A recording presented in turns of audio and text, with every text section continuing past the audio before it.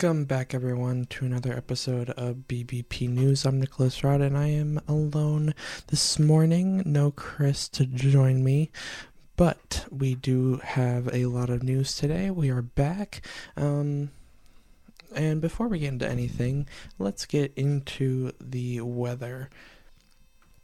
In Los Angeles today, it'll be partly cloudy and 72 degrees. In Houston, Texas, mostly clear with a high of 82 degrees. In Chicago, partly cloudy with a high of 55. And in New York City today, it will be clear with a high of 51 degrees. Now, you might be wondering, if you are a constant listener to the show, why we didn't have an episode out yesterday. Well, there was a combination of things, really. We had some technical difficulties when it came to getting everything together and getting everything recorded, so that definitely did not help the situation. The other major reason why this is coming out a day later than usual is because there were actually some pretty big ticket items and stories that were just coming out yesterday that I wanted to save and get into the show as soon as possible. So we waited it out an extra day, and now we're back with a Tuesday show this week. But that won't become a normal thing. Obviously, that next week the show will be back to Monday as always. But when it comes to an intro, I really don't have too much to say. It's been busy, to say the least. Between college and everything else I've been doing, just trying to get everything done. With the news, things have been crazy. There's been so much going on, like I said, and like you'll see as we get into the episode here, and all the stories. But honestly, it's just been, busy. And truthfully, I don't mind that. Relaxing's nice. And this is something that we've brought up before on the show. Relaxing is nice, it is. But sometimes you need to have a period where you're just constantly busy. Because, you get to feel productive. You get to feel like you're getting things done. And, it just feels good. If you understand what I'm talking about there. When it gets too slow-paced and when everything kind of slows down too much and just becomes too stagnant, you don't feel like you're really getting anything done. You don't feel like you're really doing anything. And I don't like that feeling at all. I like to feel like I'm accomplishing something. I like to feel like I'm getting something done a lot of the time. I have my points where I need to rest and where I want to relax and want to just enjoy myself. But I also have a lot of periods where I'm like, I just want to feel like I'm doing something. I want to feel as if I'm being productive, and this week has definitely provided that. No doubts about that. But without any further talk or, rambling or anything on my part, let's get into the episode because we have a lot to get into. So first we'll start out with the weekly COVID-19 update, and the 7-day average for new cases in the United States is about 73,300 per day. The 7-day average for new daily hospitalizations is about 5,000, and the latest 7-day average for daily deaths is about 1,000. At this point in time, the United States is averaging about 300,000 first-time COVID-19 vaccinations per day. More than 25 million people have received a COVID-19 booster shot so far, and as of mid-last week, more than 900,000 children ages 5 to 11 had received their first shots of the COVID-19 vaccine. Now, switching over to testing a little bit, last week, the FDA issued a Class 1 recall on a certain group of Ellume at-home COVID-19 tests. Now, if you're unaware of what Class 1 means, it is the most severe recall class that is issued. The reason for the recall was that they were giving too many false positives due to a manufacturing error. The manufacturing dates for the group at hand were February 24th to August 11th, and the distribution dates were April 13th to August 26th. This is actually an expansion on an earlier recall on these tests that came back on October 5th. But that is the end of our COVID-19 update, and now we switch gears a little bit to former Governor Andrew Cuomo. Now, throughout the investigation, former New York Governor Andrew Cuomo was often combative with investigators and repeatedly denied inappropriate behavior. Now, there was a 515-page transcript released by the state's Attorney General, Letitia James, and she had launched an investigation that found that Cuomo groped, kissed, and made sexual suggestive comments towards 11 women. A former Cuomo aide, Brittany Camiso, who claims Cuomo groped her in the governor's mansion, made the most disturbing claims against the former governor, but Cuomo told investigators that it never happened, saying, quote, "It would be an act of insanity to touch a woman's breast and make myself vulnerable to a woman for such an accusation," end quote. The incident prompted a separate investigation from the Albany County Sheriff's Office, which filed a criminal complaint against the former governor last month for forcibly touching. The Albany County District is now investigating the criminal complaint, and when asked if he ever kissed any staff members on the lips, Cuomo replied, quote, "I kiss on the cheek. There may be an occasion where staff members kiss me on the lips, but I kiss on the cheek as a rule," end quote. Another incident came from an unmarked trooper on Cuomo's security detail who claims she was harassed and inappropriately touched. She told investigators, quote, "I felt like completely violated because to me, like that's between my chest and my privates," end quote. Cuomo's attorney criticized the state attorney general, saying that they are prejudiced against people for a criminal charge that is pending. At the end of the questioning with Cuomo, he said, quote, "I would like to say it was a pleasure, but I am under oath," end quote. Now talking about flights, on Tuesday, November 9th, the FAA released a new report outlining over $225,000 worth of fines for 10 passengers acting unruly on flights. This is all stemming from a zero-tolerance policy the FAA put into place back in January of this year to stop these kinds of incidents. In total, the fines have reached over $1 million. Some of these cases have involved people refusing to wear a face mask while on the flight, and some of these include a woman flying from Tampa Bay to Miami back in January, fined $24,000 for refusing several times to put on her mask. She then shoved a flight attendant when her removal was ordered by the pilot of the flight. Also, a woman flying from New Orleans to Baltimore was fined $24,000 for responding to a flight attendant's request for her to wear her mask by punching and kicking him. And there was even a case from last year when a woman flying from Detroit to Salt Lake City in December refused to wear her mask and then began swearing at the crew members and threatening them.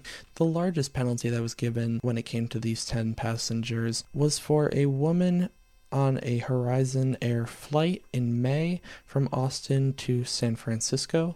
She was fined $32,000 for punching her husband and son, throwing trash at flight attendants, and committing other unruly actions. The FAA says that overall the number of cases of unruly passengers has dropped sharply since they introduced this new policy. However, they also believe that there is more that can be done to bring that number down even more. Those that receive an enforcement letter from the FAA have 30 days to respond to the agency. Now, moving to Capitol Hill, the House Select Committee investigating the attack on the Capitol on January 6th has continued calling on Trump administration employees to answer questions and submit documents from that day. However, this process has not been smooth, as several people who worked for the former president have refused to speak a word about that day. One of the most notable is Steve Bannon, who acted as an advisor to the former president. He refused to show up after being subpoenaed by the committee and was charged with 2 counts of contempt of Congress for that refusal. Bannon was officially indicted last week and released on his own recognizance on Monday. Now, another member of former President Trump's staff could be facing the same charges. This is Trump's former chief of staff, Mark Meadows, who refused to show up to the hearing on Friday, the date given on the subpoena. Meadows was issued a warning on Thursday to comply with the subpoena, but still refused. Both Meadows and Bannon have claimed executive privilege protects them from having to comply with the subpoena, but the verdict on that is still very much out. Former President Trump currently has a case in the U.S. Court of Appeals in the D.C. Circuit to determine whether he qualifies for executive privilege. That case alone is a questionable one at this point, and the case won't be heard until the 30th of this month. With that case being undetermined, the possibility for these former staff members to use executive privilege as a defense is completely up in the air, and we will have to wait for the court's ruling before we can even begin to put the puzzle together. In the meantime, Representative Benny Thompson, Representative Liz Cheney, and Representative Adam Schiff have all made statements saying that they will be moving for Meadows to be charged with contempt of Congress, just like Bannon. Now we have a child tax credit update. The November payment for the child tax credit was sent out yesterday, and there are some things that the IRS wants you to be aware of.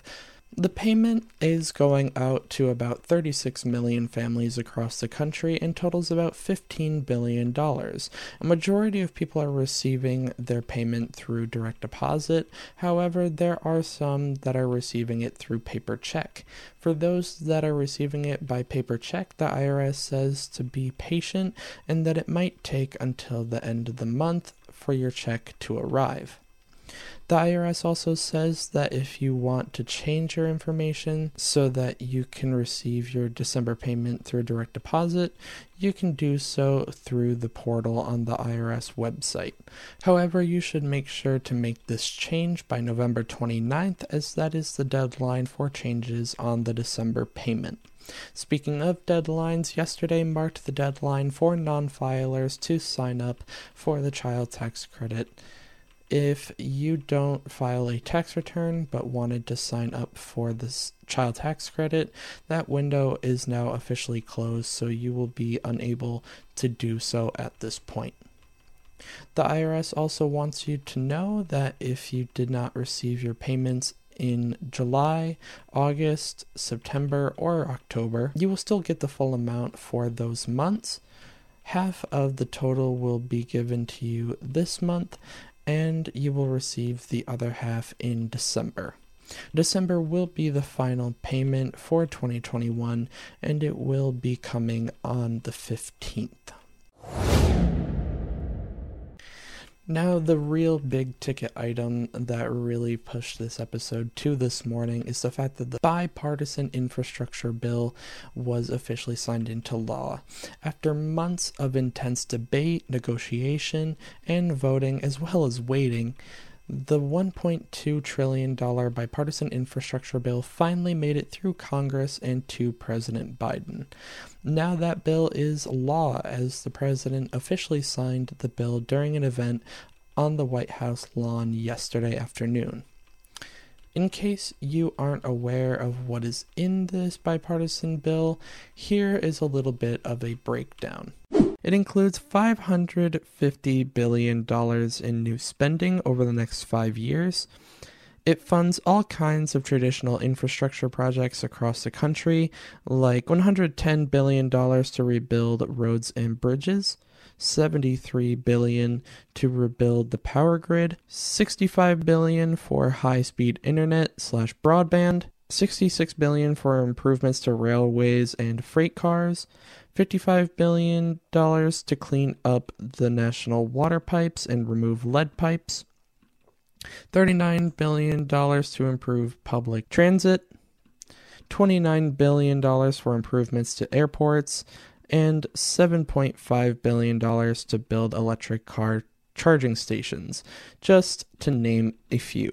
Spirits were high and speeches upbeat as President Biden prepared to put this plan into motion. There were speeches from Democratic Senator Kyrsten Sinema, Republican Senator Rob Portman, House Speaker Nancy Pelosi, Senate Majority Leader Chuck Schumer, Vice President Kamala Harris, and several business leaders from across the country. All of their speeches congratulated both parties for getting this package passed, and in a bipartisan way at that. In attendance were several governors, both Democratic and Republican House representatives and senators, cabinet members, and business leaders, just to name a few. With the bill now signed, we move into the implementation stage of the process.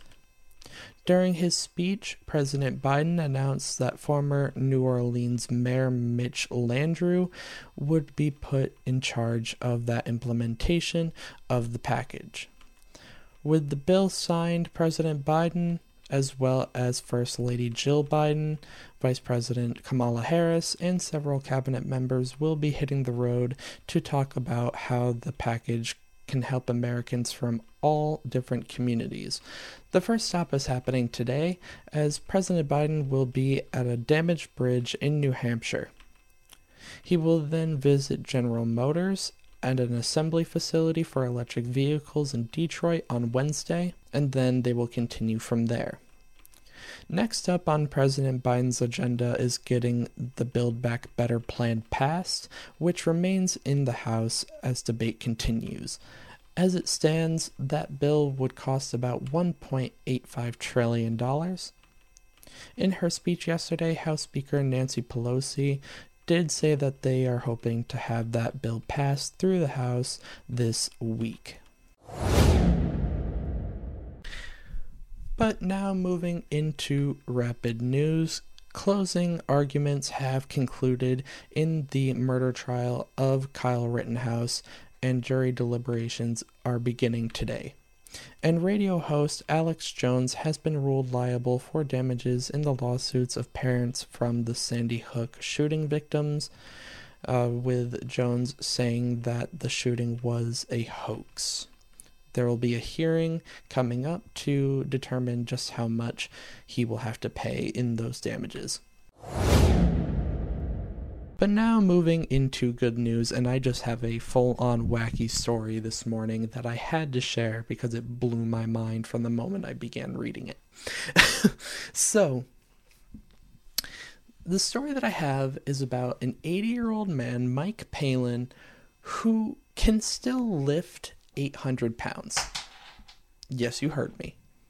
An 80-year-old man is lifting 800 pounds. Now, he started out when he was 12 years old, when his father was working on building a bench, and there was some leftover cement that he was able to use as, kind of like dumbbells, and so he just started lifting, and he never stopped. Back in his prime, he was kind of doing lifts as if he were going to go for the Olympics, and he actually would have been quite close. In his prime days, he was lifting about 235 for the snatch and about 315 for the clean and jerk, which are three different events in powerlifting in the Olympics. Well, not too long before that, or right around that same time actually, one of the world's and history's best powerlifters was lifting not too much more than that. He was, the one with the world record was from the US, and he was lifting about, it was 350 for the clean and jerk and 280 for the snatch. So really, Palin wasn't far off. Well, today, like I said, he's still lifting about 800 pounds. 765 was reported in the article, and he's continuing to move himself back up towards that 800 mark and beyond. And really, I just had to share this story because it blew my mind. An 80-year-old basically defying any stereotypes that you attribute to people at that age. A lot of 80-year-olds you'd imagine are, wearing down, or like calming down, I should say. Maybe not wearing down necessarily, but calming down. They're not looking to lift 800 pounds or lift crazy amounts. When you reach 80 years old, oftentimes you'll see people that age just trying to relax and trying to enjoy their time and enjoy their life. Well, Palin has decided to live young forever, because instead of going through that calm down process, instead of just letting himself relax, he's going all out. He's going all out. He's still lifting 800 pounds. He still skis. He still does all this stuff. He's living young forever, and it's just absolutely amazing to see, and really just gives me motivation to do better. Are you kidding me? An 80-year-old is lifting 800 pounds? Whew. What can I do if I really try? So really, this is just an amazing story. I thought it was a great motivational story, and it put a smile on my face just to imagine someone who's 80 years old just outlifting everybody. But that is it for this morning's episode of BBP News, and I hope you guys enjoyed this episode. If you want to stay up to date with all the latest and breaking news, go give us a follow on our Twitter page. That link is in the show notes, and follow us on our personal accounts where we are always talking about anything and everything. Those links are in the show notes as well. Also head over to Medium, where we have articles about information that doesn't, different stories that don't show up on the podcast, and in some cases we go deeper into the topics that we talk about here over there. So go check those out, and link in the show notes for that as well. But that is all from me, you guys. We will be back here tomorrow with a dumb law, and then back on Friday for a wrap up of the week's news. Until then, see you later, guys.